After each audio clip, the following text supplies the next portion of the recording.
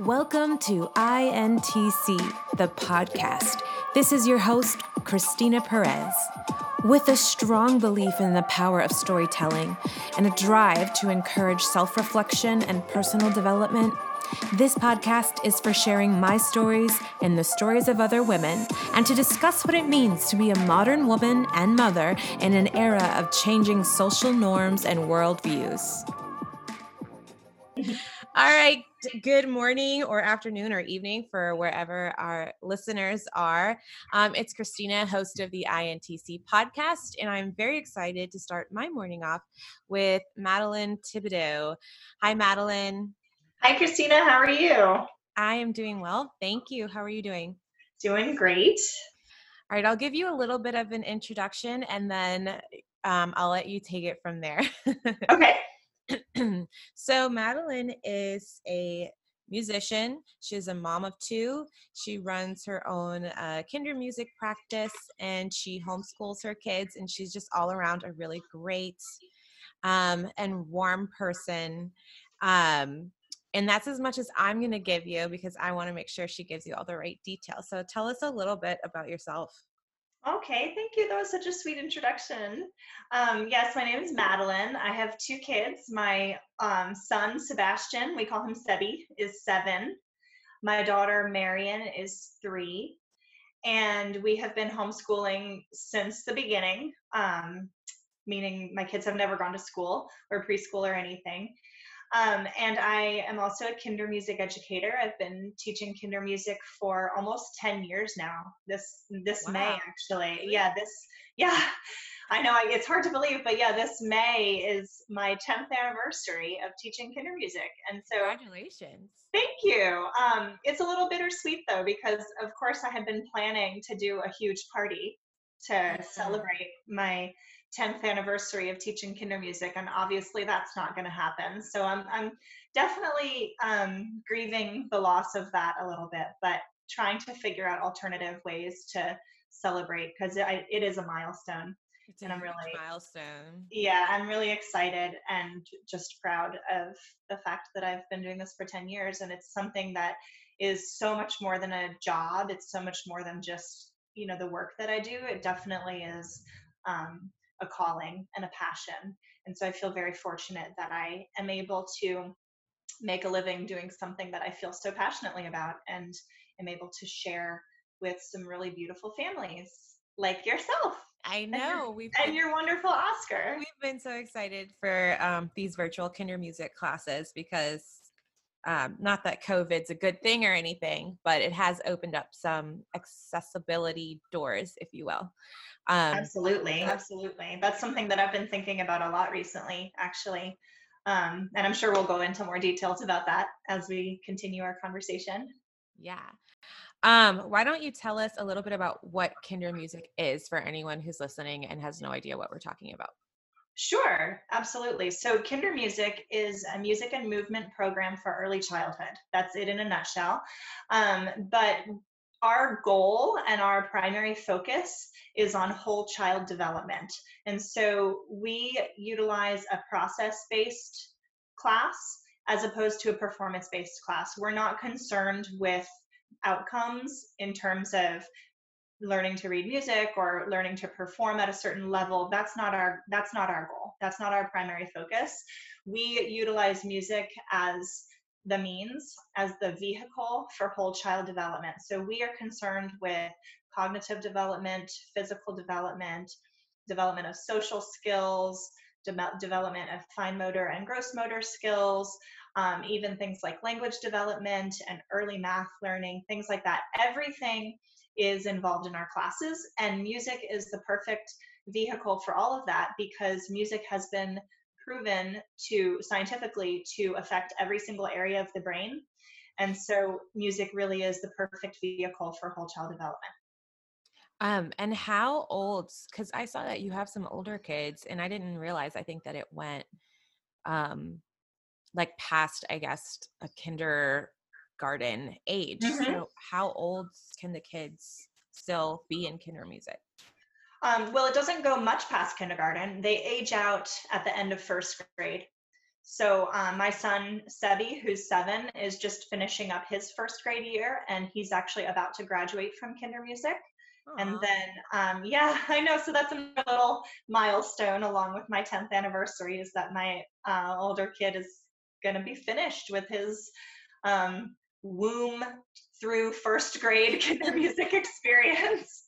He really has been doing it since he was in your womb. Yes, he has been participating in Kinder Music. I mean, it really, and I say that jokingly, but the truth is that babies that are in the womb at I think either 14 or 16 weeks can hear.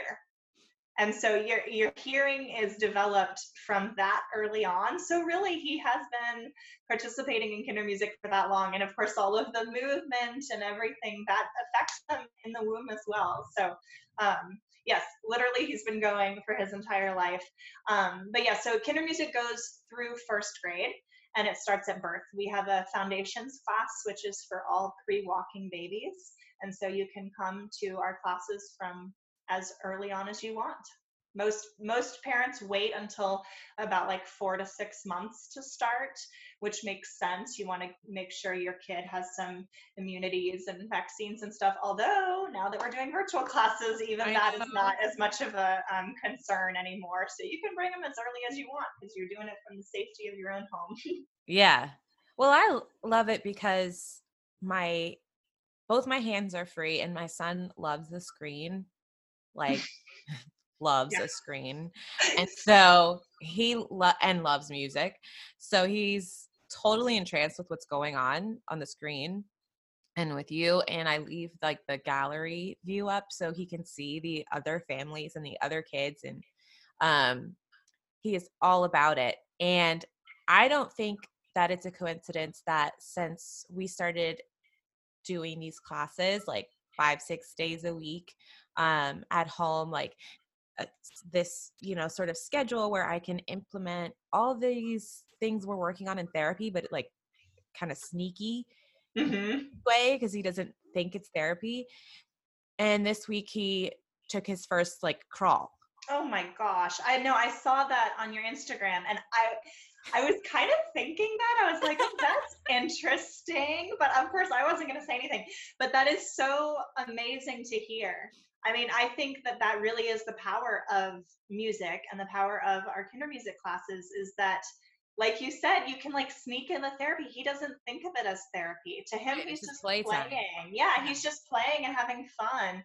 And for all children, that's the beauty of it. They, from their perspective, they're just playing and having fun, and they don't realize how much they're getting out of it. You know, we as the grown-ups, as the parents and the teachers, we can see, oh my gosh, how much learning is going on and how much development is going on. But from their perspective, they're just having a It's ball. just fun. Yeah, they're just having a ball.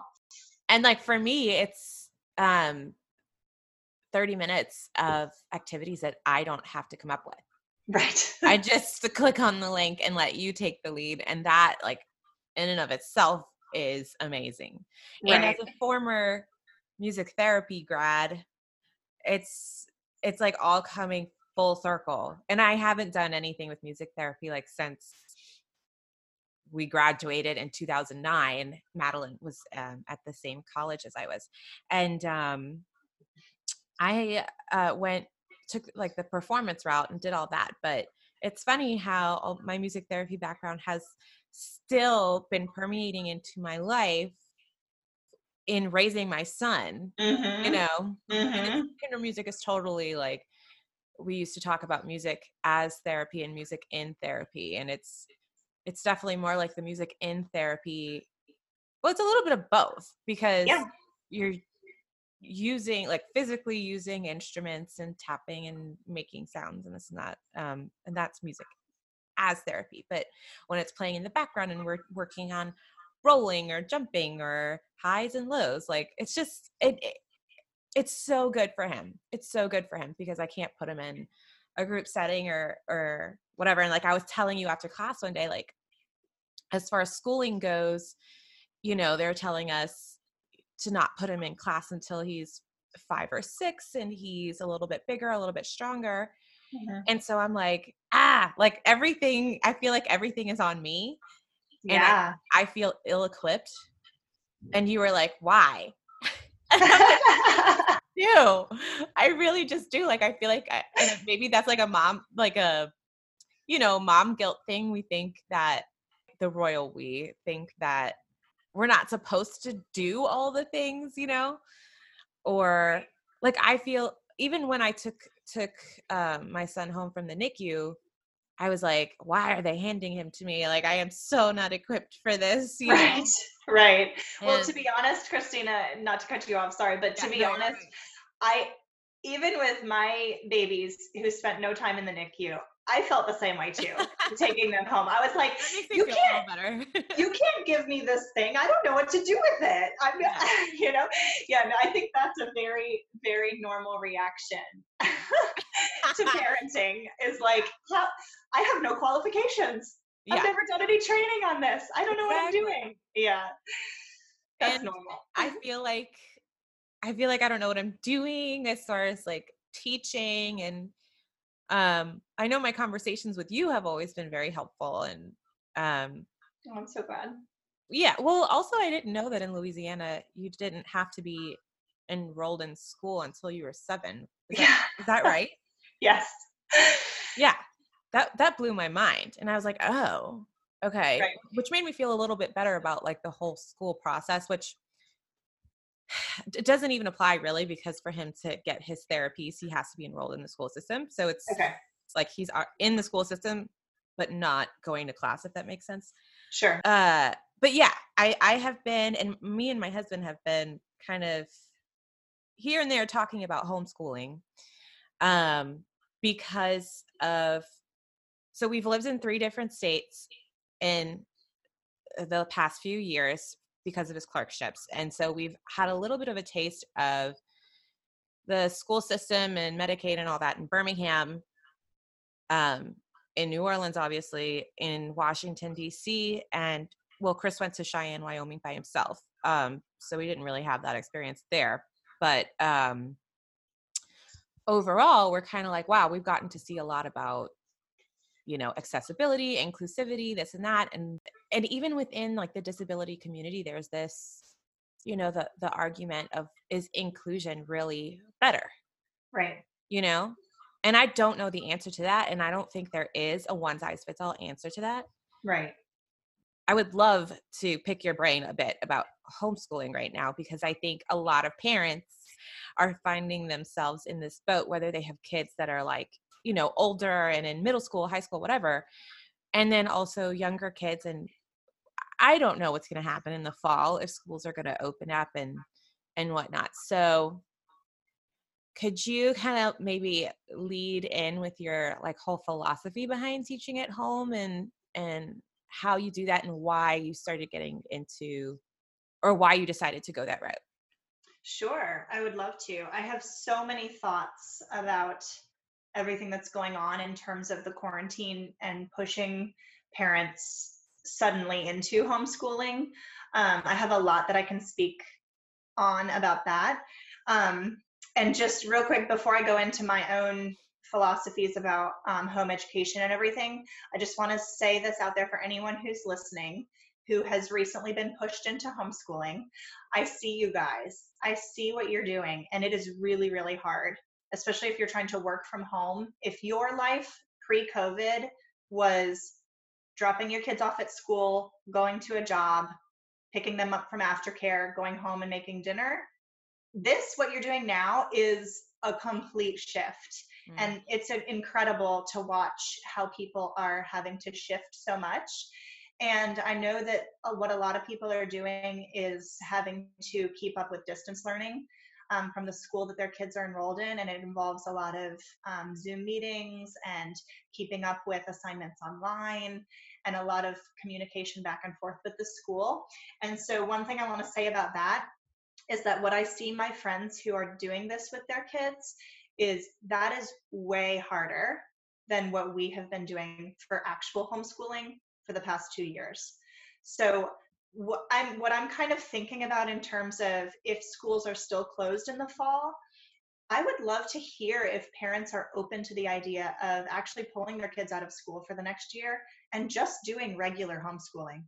Because regular homeschooling, the way that I've been doing it and the way that my homeschooling friends do it, is so much less stressful than what I'm seeing my friends having to deal with now.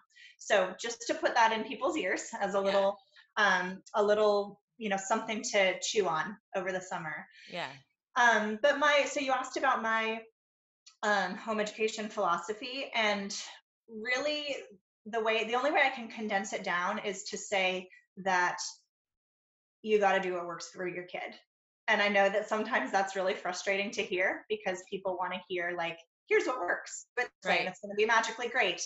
But the problem is that your child is a human. Your child is an actual full human being with all of the uniqueness that entails. And not only is your child a human, you're a human, and you have your own unique set of talents and weaknesses and strengths. And so um, you have to be willing to change and adapt and grow into it and allow your child to grow into it. What I have found works best for my family, at least right now, um, is that we focus on the skill areas. So, for example, learning to read, learning to write, handwriting, and things like that, mechanics of writing, math skills, and of course, music. We do music every day. Those are the four things that we like actively do every single day. And it probably takes less than an hour total to hit all of those things. Having my son, and he actually is learning to read and write in English and Spanish.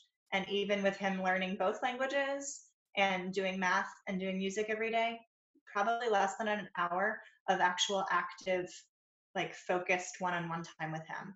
And then the rest of Like his day. So consecutive like, hour? what's that?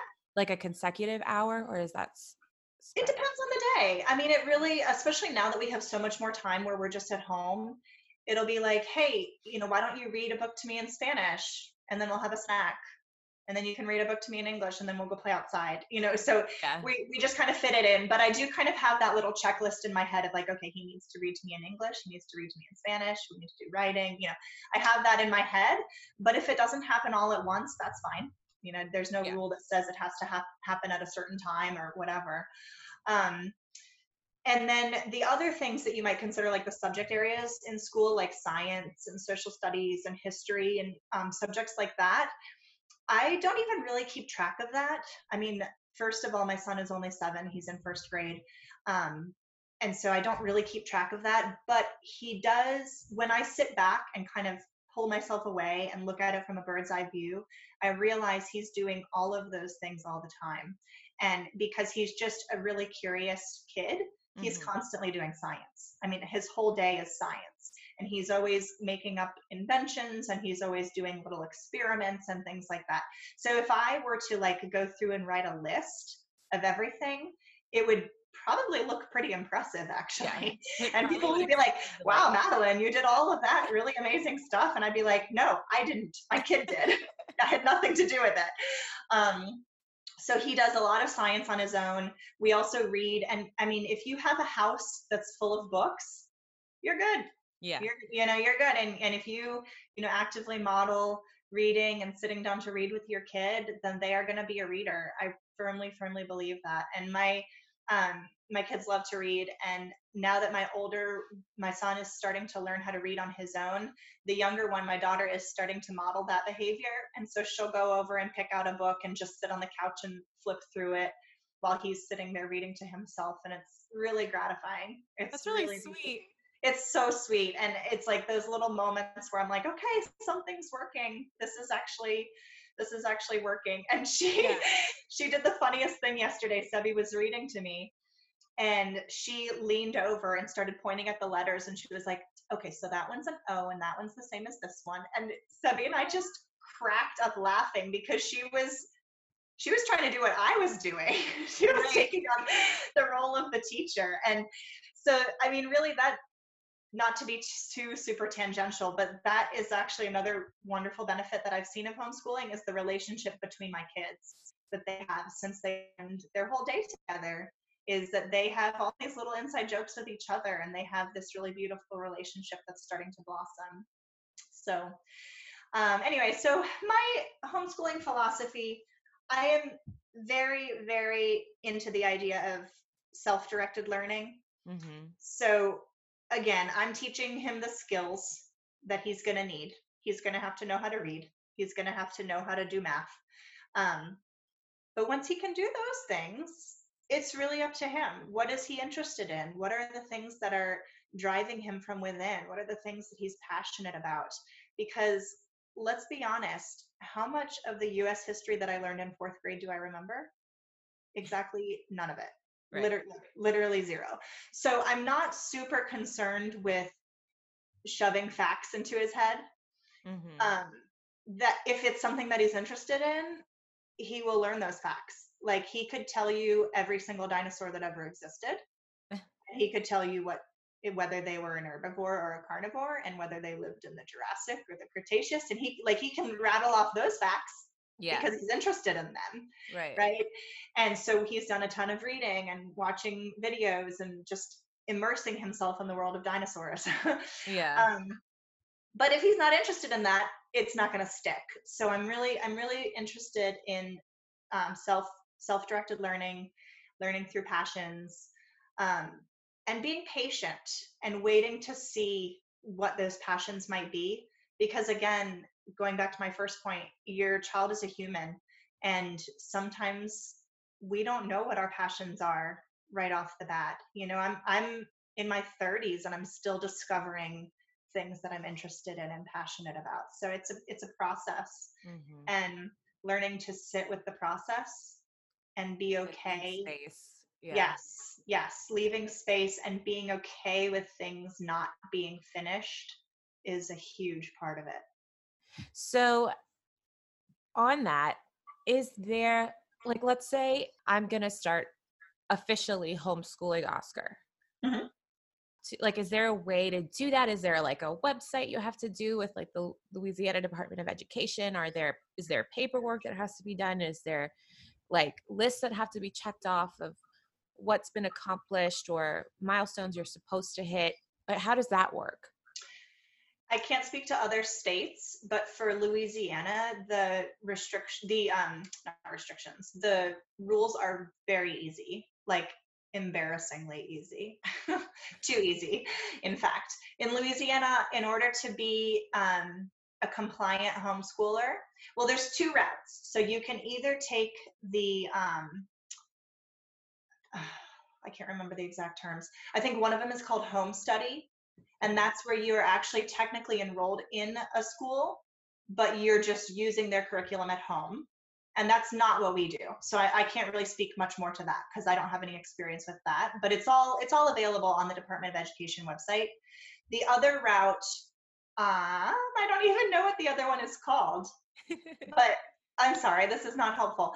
But the other route that you can take is literally all you have to do is once a year you go onto the Department of Education website and you register the name of your homeschool and the children that are attending it. And it takes about 5 minutes or less. You fill in all your info with your address and the names and ages of the kids that are attending your homeschool, which are your children.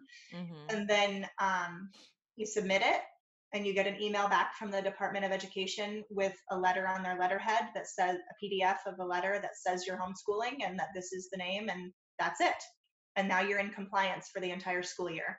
And there are no checklists. There's no portfolios that I have to submit. Now, different states are different. My sister homeschooled in Maryland, and she had to submit a portfolio every year of the work that her kids were doing. And I know other states are even more stringent about that. But for Louisiana, it's incredible in terms of the state requirements. Yeah, sounds like it. Yeah. Again, it's almost too easy. It's like, for people who are well-intentioned and, are really going to do a good job because they're self-motivated to do a good job, it's actually lovely to have such little requirements. But I can see how for a segment of the population that might not be quite so well-intentioned, that could actually be problematic to have such minimal requirements. So do kids go to other parents' homeschools? Like, let's say this whole COVID thing is over in a few months. We're not social distancing anymore. And I said, hey, Madeline, I think Oscar would really benefit from your homeschooling. What does that look like? Like, do people, I guess, combine their kids under, like you're saying, the name of the homeschool is like your home, right? But what if Oscar like went to your house for a few hours a day? Is that a thing? Or Yeah, absolutely. That can definitely be a thing. People, lots of homeschoolers create co-ops and and it can be structured however you like. A lot of co-ops will have, one mom will teach English, another mom will teach math, another mom will teach music or whatever. But really, it can be structured however you like, and there's no requirements for that. And so I'm not sure in terms of the legal guidelines whether you would have to register your own homeschool and then you and I would just have our own arrangement if we were to do something like that, or if he would register under mine. I actually don't know. That's a really good question, but I know that it's possible because I know people definitely do that. yeah. For the Yeah. record, I'm not formally asking. Well, no, it's actually, I mean, it's interesting that you brought that up because that's actually an idea that has popped into my head over the past like 5 days. Oh, really? Yeah, no, very recently, this idea kind of came into my head about if the schools are not opening back up in the fall, I can think of lots of people who have full-time jobs or for whatever reason do not want to take on the burden of their child's education, or they don't have time for it, or it's too stressful or whatever. And I could raise my hand and say, hey, I'm doing it already. Come drop them off for a few hours, and I'll work with them on, the skills and things like that. And of course, this would this is requiring that we're allowed to gather in slightly larger groups and, making sure we're all healthy and taking the proper precautions and everything. But that's definitely something that I have been kind of rolling around in my head. Yeah. I, when Oscar was younger, I had this dream. Well, okay, so when we lived in Birmingham, there was this program there called United Ability, and they had a daycare. Well, it wasn't a daycare; it was an early learning program. It was more of a school. It was a huge facility, state of the art, and it was inclusive in the sense that there were they had spots for like 3 to 4 children with disabilities in each classroom. And the reason they have, so many spots is because they need to have, I guess, according to like the state and just safety stuff, like have medical personnel and, assistants in the classroom to help with the children with physical disabilities who need help moving anywhere. And with, like in my son's case, the feeding tube and stuff like that. But he went for a little bit, and it was such a popular program. There was a waiting list. We had to wait. And then the only spot we could get was like 2 days a week. And I was like, well, do it. And I know he loved it. And he was surrounded by, friends. But that was part of the problem, was that he just wasn't strong enough, and he would get so sick from that. So we had to pull him out. But at the end of the day, I was like, why don't I see this more often? Am I just not aware of it, or is it just like this daycare unicorn, where there's like, children of all abilities and whatnot, like just living and learning in the same classroom and not knowing any different, that like people are just different, period. And so me being the person that I am, I was like, I'm going to start my own And I think a lot of special needs moms end up going through that phase. And it's something I would love to do. It's just not practical um, with my son's health needs or whatever. But it's still like this dream of mine to at least see that in our community, this like early learning program of children of all abilities. And it's like inclusive and accessible from like the moment you park until the minute Right. you leave, you know? That sounds beautiful. That would be incredible to see. I don't think I've never heard of anything around here in Yeah. New Orleans. I've never heard of anything like that. Um, I mean, Louisiana is not a rich state, Right. so that probably has a lot to do with why you don't see something like that around here. That is an amazing dream, though. I would love to see that come to fruition. Well, legally, daycares aren't supposed to not accept you or your child because of their disability, right? Because of the Right. ADA. But they do because No, either I'm sure. I'm yeah, sure they do. because Yeah. they don't know better or they're scared.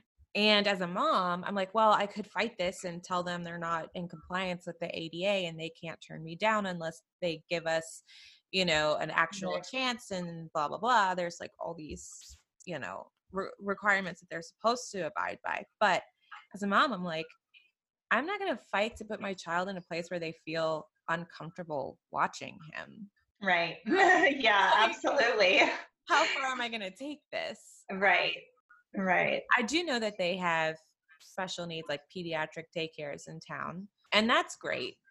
But it's again back to that question: is inclusion the right thing? To me, it's just segregation. Right. Like all the kids with disabilities over here and everybody else over there, and that's just not life. Right. Exactly. Or There's it no shouldn't other. be. It is, and Yeah. it shouldn't be. Well, it shouldn't be Right. exactly, and that's yeah. I mean, when we go out into the world, not in school, we see people who look different from us, who Yeah. are different from us, and that's reality. That's life for sure. And I mean, to be honest, Christina, that's another reason that I love homeschooling is Mm-hmm. because the homeschooling life much more closely resembles life. Life. Mm-hmm. Yeah. Yeah. We in non-quarantine times, we do not spend a lot of time just at home, contrary to the name homeschooling. We're actually out and about in the community a lot and interacting with lots of different groups of people who look different, act different, speak different, are different from us. And that is the beauty of it, is that I can kind of curate the groups of people that I want my kids to be influenced by, Mm-hmm. and I can make that as diverse as I want. I can take them to cultural events, I can take them to different, just whatever you can think of that's available in the community is Yeah. is available to them as homeschoolers. And And so luckily there's so much here. I mean, and like you there's said, in so much non-quarantine there's too much here, yeah. there's too much actually. There's so much. And when you get into the world of homeschooling and you start to like join the Facebook groups and things like that, people are posting events multiple times a day, and I'm just like, I can't do all of this. There's too much. There's so Yeah. many fun things that look amazing, and I'm an extrovert, I'm a total social person, so I want to go to all the things and I want to join all the groups, and I'm like, I can't. Ooh, we have to stay home and learn how to read at some point. Right. You're like, read this festival map. Yeah, exactly. Exactly. This week we'll be doing Jazz Fest School. Yeah. So speaking of being able to kind of curate who your children are around, I feel like I remember Paul writing something about you, this glowing review of his like super woman wife and how you had taken in a refugee family. Yes. I'm not going to use any names, but I Yeah. can definitely speak about that experience. They never came into our home, so you know, they weren't, at least not in terms of like living with us. They've been over here. So I did it through Catholic Charities, which is the only refugee resettlement agency in New Orleans. And so if anyone ever wants to volunteer and work with refugees, that's who you go through, is Catholic Charities. I did not know that. Yeah. So I went through Catholic Charities, and you just do like a little training with them, and then they set you up with a family. Um, and so in my case, the family that I was working with is a family with 7 children, ages Wow. 22 at the time to down to a baby. Um, they were from Syria, and they had come to the US. Well, so they had spent 4 years in a refugee camp in Jordan, and it was very traumatic experiences just all around for everyone, from the time they left Syria through all of that they had to deal with in Jordan. Their second to youngest child was actually born in the refugee camp in Wow. Jordan, and she is the one child who really struggles the most out of all of their kids. And so they had their older kids are now like middle school, high school, and then the two oldest are grown. And they're all doing fine. They've all adjusted well and are handling life and are doing well in school. The daughter who was born in the refugee camp is the one who's struggling. She really struggles, with like, she has speech problems, she has like emotional problems and different things like this. And I really wonder if it's because of the stress during Trauma. pregnancy, the stress, the stress that her poor mother had to go through, Mhm. fleeing a war zone and being pregnant and then Yeah, I giving can't birth. even imagine those circumstances. No, it's unimaginable. And then giving birth in a refugee camp. What did that No. look like? I can't even wrap my mind around what that looks like. Birth is hard enough in a fancy Mhm. hospital in a first world country. It's hard enough, Yeah. and I can't even imagine what that must have been like for her and for her child, and who knows what the nutrition was like and just everything. So I really think that that's a large part of why, this girl struggles so much. And then they're young. Then once they finally got to the U.S., they had their last baby, and he seems to be doing fine. He seems to be completely on track developmentally and is doing perfectly fine. So that's I guess why I think that, her struggles are probably due to the circumstances of Yeah. her The trauma of pregnancy and her. birth. Yeah, the trauma, exactly, and just, oh my gosh, all that stress that her mother went through Yeah. during that time. I mean, kids But are they're sponges, those babies, they yeah, it's hard to think about and to wrap your head around it because they're so little and you think that maybe they won't remember or whatever, but there's trauma there yeah, for sure. And I know at least with, kids with medical issues who have been in hospitals a lot, I see it with Oscar. Like that's, just white coat syndrome. I can't even imagine what that little girl like just hmm, what her body remembers. right, right, exactly, exactly. I mean, I'm sure she doesn't remember it, like she Right. can't recall it, It's just but it's there. It's in her woven into cells. her life story. Exactly, and it's and Forever. it's in her cells. It's in her implicit memory. There's some part of her brain that does remember it and is holding on to that. So, um, she definitely struggles, and a lot of the work that I did with them was working with her and trying, using what I know as a early childhood specialist to try and work with her. Um, but the main goal of the refugee mentor is to just help your family transition into life here in the US, because, even coming here as, a regular immigrant, it's hard to transition when you don't know the language and when you don't know, how to apply for Medicaid and how do I, navigate this whole school system and things like that. So I was acting as like their, Like liaison sort of. yeah, the liaison. And so if they, needed to set up an appointment, I would call up the office to set up an appointment for them. And a lot of times all that entailed was getting someone on the phone that I could ask for a translator and then, pass the phone to them, because I want to empower them Right. to do as much for themselves as possible. But when you go to your mailbox and get your mail and you can't even tell if this is a bill that I have to pay or if this is some scam and junk mail, Mm-hmm. there's just so much that they have to process when they get here. and it's a long road. So I sorted a lot of mail for them. I would, tell them, that became one of our inside jokes. Actually, they learned the word junk really easily because I was like, that's junk, that's junk, that's junk.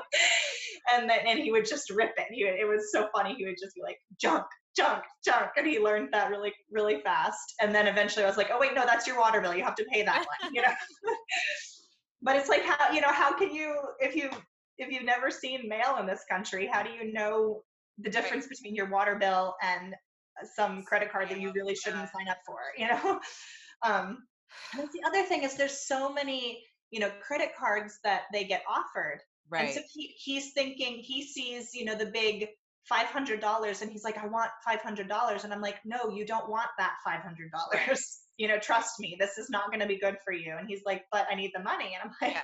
I know, me too, but you don't want that $500.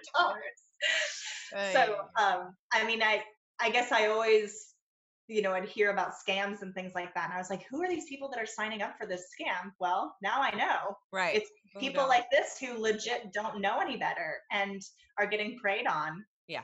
So it's, that was a big learning experience for sure. But it was a wonderful experience. I still keep in touch with the family. I haven't been able to see them in a while because of the quarantine, but I still keep in touch with them. And they're just absolutely the most lovely people. And it was an honor to get to work with them. That's so amazing that you did that. And thank you for sharing the appropriate channels to do that for anyone who's listening and might be interested. Yeah, absolutely. I wanted to ask a little bit because I know your husband, Paul, who's a drummer and a musician, does he participate in the homeschooling? What does it look like for a family unit when you're homeschooling at home? And how do you balance all that as a family? Yeah, well, it's a process. It's been an evolution for sure. But he's very involved. He's very actively involved. I've kind of always been the one who's like in charge of any curriculum that we might do. And he definitely has deferred to me on a lot of those decisions because I'm the one who's put in the time researching and I'm the educator and things like that. So I appreciate that he trusts me to make the best decisions in that regard. I'm the one who, did like the teaching the skills. So the reading and the writing and the math and things like that. But he's constantly reading with our kids. He's constantly playing with them. He's constantly helping them with whatever silly science experiments they want to do and he takes them places all the time, pre-COVID, takes them places all the time to go have amazing experiences. And I count all of that as homeschooling. Yeah. I think if you were here, he would say he doesn't do any homeschooling because he's really humble and doesn't, necessarily like see the things that he does. But I think I count it all as homeschooling because he, every time he reads a book with the kids, every time he goes out and plays with them or, teaches them a new skill, he takes Sebby fishing, he takes them on bike rides. To me, that's all part of it. That's 100% all part of it. So he's very much an active, hands-on homeschool dad. It sounds like it's just fun. Yeah, it's very fun. I wonder, what our world would look like if kids just had more just fun and associated learning anything, skills, music, reading, writing, as you get to do this versus we have to do this. Right. And when I used to teach piano lessons, I would tell my kids, don't practice. I was like, go play your piano, Right. You get to do that. You get to, take a break from whatever homework assignment you're doing. Like, go play. Yeah. And some of the parents didn't like that. Yeah, some of the parents didn't like that. They're like, no, they have to practice. I'm like, no, I get that. Right. Just call it playing. Yeah, I'm trying to shift the mentality here. Absolutely. I mean, especially with music, it's like, gosh, no, you don't have to do this. You get to do this. This is an amazing, beautiful thing. Don't make this another one of your chores that you have to check off. I mean, I feel the same way about reading. I love to read. I'm an avid reader. And so I'm like, You get to just sit here and read. I Yeah. want to just sit there and read. That's all Yeah. I want to do. That sounds amazing, you know? Well, I want to ask you, because part of my mission with INTC is to connect modern women and mothers through storytelling, advocacy, that sort of thing. And I want to know your definition of what it means to be a modern woman and a modern mother. Wow, what a good question. Um, No pressure. no There pressure. is no right or wrong answer. I'm just wondering what that means to you. Sure. What it means to me is that there's no right or wrong answer. Yeah. You can be a mom by being your true authentic self. You don't have to try to be someone else. You don't have to try to fit a mold. You don't have to, do the things that look like what your, ideal of a mom is. We don't have to wear an apron and heels and bake cakes every day unless you want to. I mean, if you Right. want to do that, then that's great. And and I know that there are I know women who that's what they want to do, and I'm like, great, do it. I like baking cakes, but I don't like doing it in heels, so I'll bake a cake and I'm just going to do it in my house slippers. Yeah. And that's what it means to me. You can do it. You can be a modern mom however you are a woman, however you are a human, however you are a person. And that's what it means. There's no right or wrong, there's no one size fits all. Some really beautiful advice that someone gave me when I was pregnant with my first child was that there are a million ways to be a good mom and very few ways to be a bad mom. And so just, free yourself to think of the possibilities. Um, Most of us are not bad moms. Yeah. Most of us are good moms. And that, and there's a million different ways to do that that are all as unique as each of us are. I love that quote. Yeah. I think we get caught up in like, I'm a bad mom if I don't do this, or I'm a bad mom if I do this. And it's like, no, because there's so many different things that you could be doing or not doing. There's no way any one person could do all the things. Right. Just do the things that resonate with you. Do the things that are within your capabilities, and you're good. Yeah. I That's love all you how have to you're do. so like nonchalant about just life. I love it. You're like so confident about, like, maybe you don't see it this way, but like how it comes across, like to me objectively, is like you're this woman, like, you know what you're doing, you know what you're capable of, what you're not capable of. You're totally okay with it. Mhm. And you're just like, and that's just how it is. And and I'm like, you're right. You're so right. How are you so at peace with that? You're so at peace and like self-aware, and I think it shines through even through the screen, which I wish we could see you in person and I be doing this know. interview in person and do our Kinder Music in person, but we're doing it through the screen, and it's just so like I just feel calm and like confident talking to you. And I love Oh my gosh, that is such a huge compliment. Thank you, Christina. Yeah. Well, And I will, I'm sure I the mean, kids feel that too, and which I love. I hope so. I mean, I will say I have not always felt that way.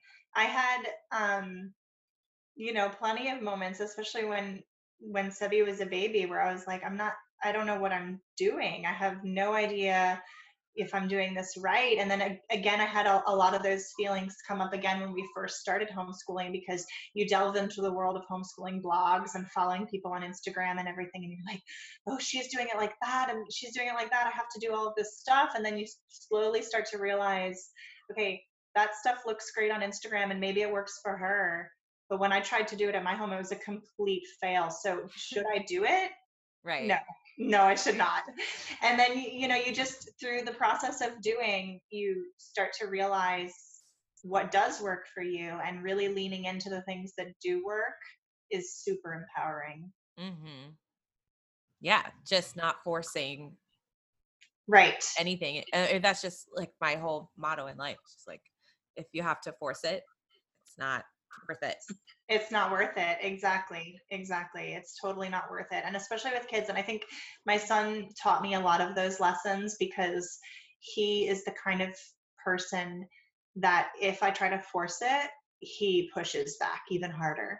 And so if something like, for example, with him learning to ride a bike, I truly believe he would have learned how to ride a bike a lot earlier if my dad had not been so pushy about it. My dad really wanted him to ride a bike and was like pushing it and pushing it and pushing it. And I was just like, Dad, please back off. Cause I could just see my son pushing back and further and further and further until it was like he didn't even want to go anywhere near the bike. Yep. Now he does, but it was like I had to undo a lot of that pressure and a lot of that pushing. So for sure, don't like anything that feels super forced and doesn't feel natural and doesn't resonate with who I am as a person.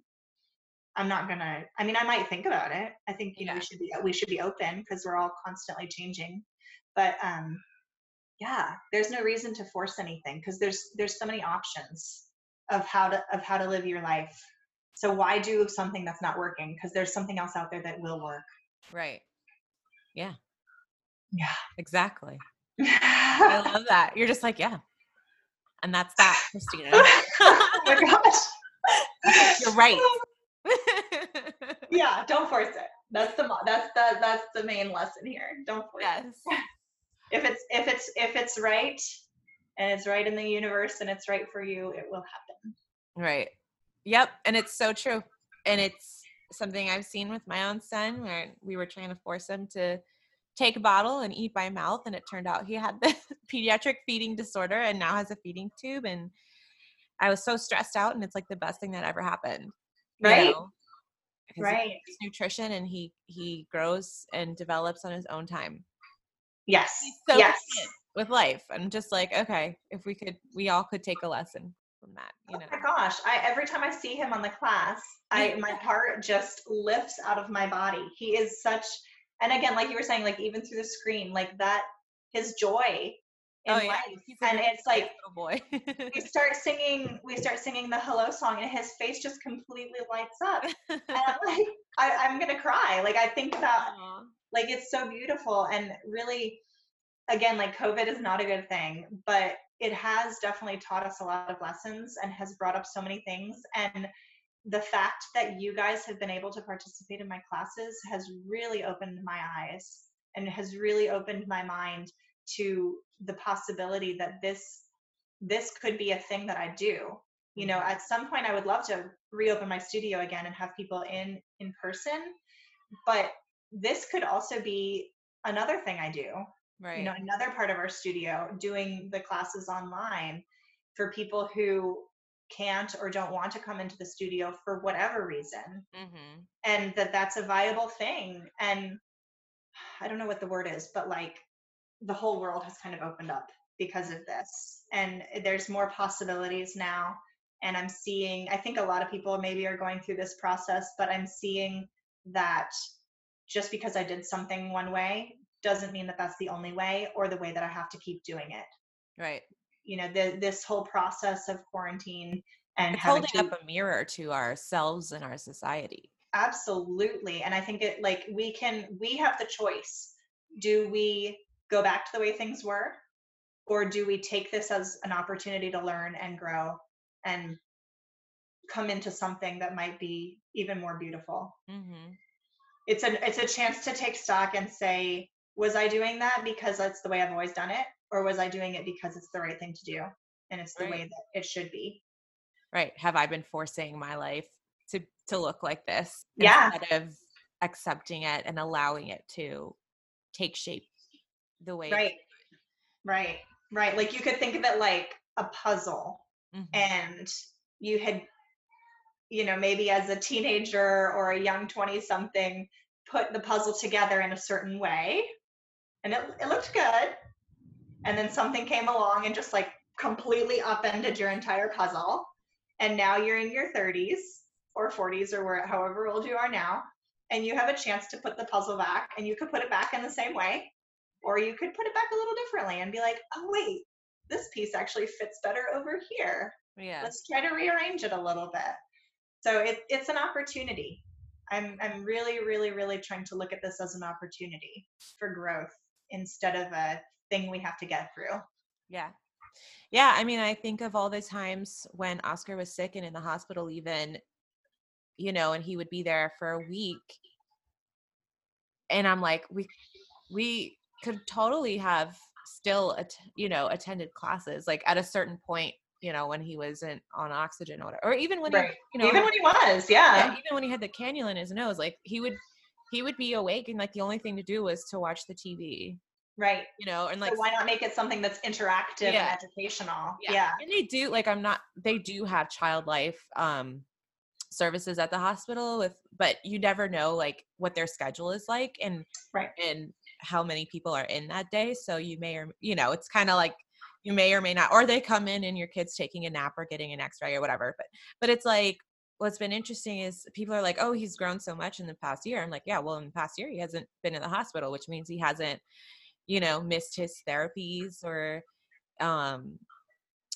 you know, had to take a break from, you know, the amount of food he was eating or whatever, you know, like Right. Right. it all goes hand in hand. And I'm like, I don't know. I just think of all the things that could be done virtually, even for kids who, you know, I mean, there's lots of kids that have to be in the hospital for all kinds of reasons. Like they could even benefit from that. Absolutely. And one thing that makes me think of is like, you know, a kid who has to go into the hospital, if they were already used to doing a virtual class with a teacher that they've developed a relationship with, being in the hospital and having that same routine, having that same person, Normalcy. yeah, hearing that same familiar song and doing those same activities is going to be just incredibly beneficial for that kid to have that sense of normalcy. I mean, really that providing that sense of normalcy and routines and a familiar face was the main motivating factor that I had in getting my classes up online as fast as possible, because I was like, oh my gosh, these kids that I'm used to seeing every week in my studio, their lives have been completely upended. Everything is crazy now. Their parents are stressed. Everything is different. I have to give them that one little nugget of normalcy. And so I got that's something I'm actually really proud of, is that I got my classes up online so quickly that I never missed a week. I didn't miss I didn't miss a single class throughout all of that. And so I think that sense of normalcy and having those same routines and structures, that you can do this class now from anywhere. And so if you have to, you know, go out of town for whatever reason, or if you have to go into the hospital for whatever reason, or just anything, you can still provide that. You can still provide that familiar structure. Yeah. Well, Madeline, I could talk to you all day long. I know, this has been so much fun. We'll have to do another virtual coffee date and maybe brainstorm of our dream inclusive early learning program. I will definitely teach kinder music at that place. Thank you so much for your time and for talking with me today. I'm so excited about this conversation, and I can't wait to like make my husband listen to it so we can talk about homeschooling a little bit more and all that. And I know that this will be a good conversation that people will want to listen to. So I can't wait to put it out into the world. Yes. I hope we'll hear more from you in the INTC space, and I hope you have a wonderful day. Tell the family I say hello. I will, and same to yours. Thank you so much for inviting me to do this. This was actually my very first podcast ever. Oh, wow. And so I'm totally honored that you invited me on. It was a blast. I loved it. Thank you so much. Thank you. Bye, Christina. Bye.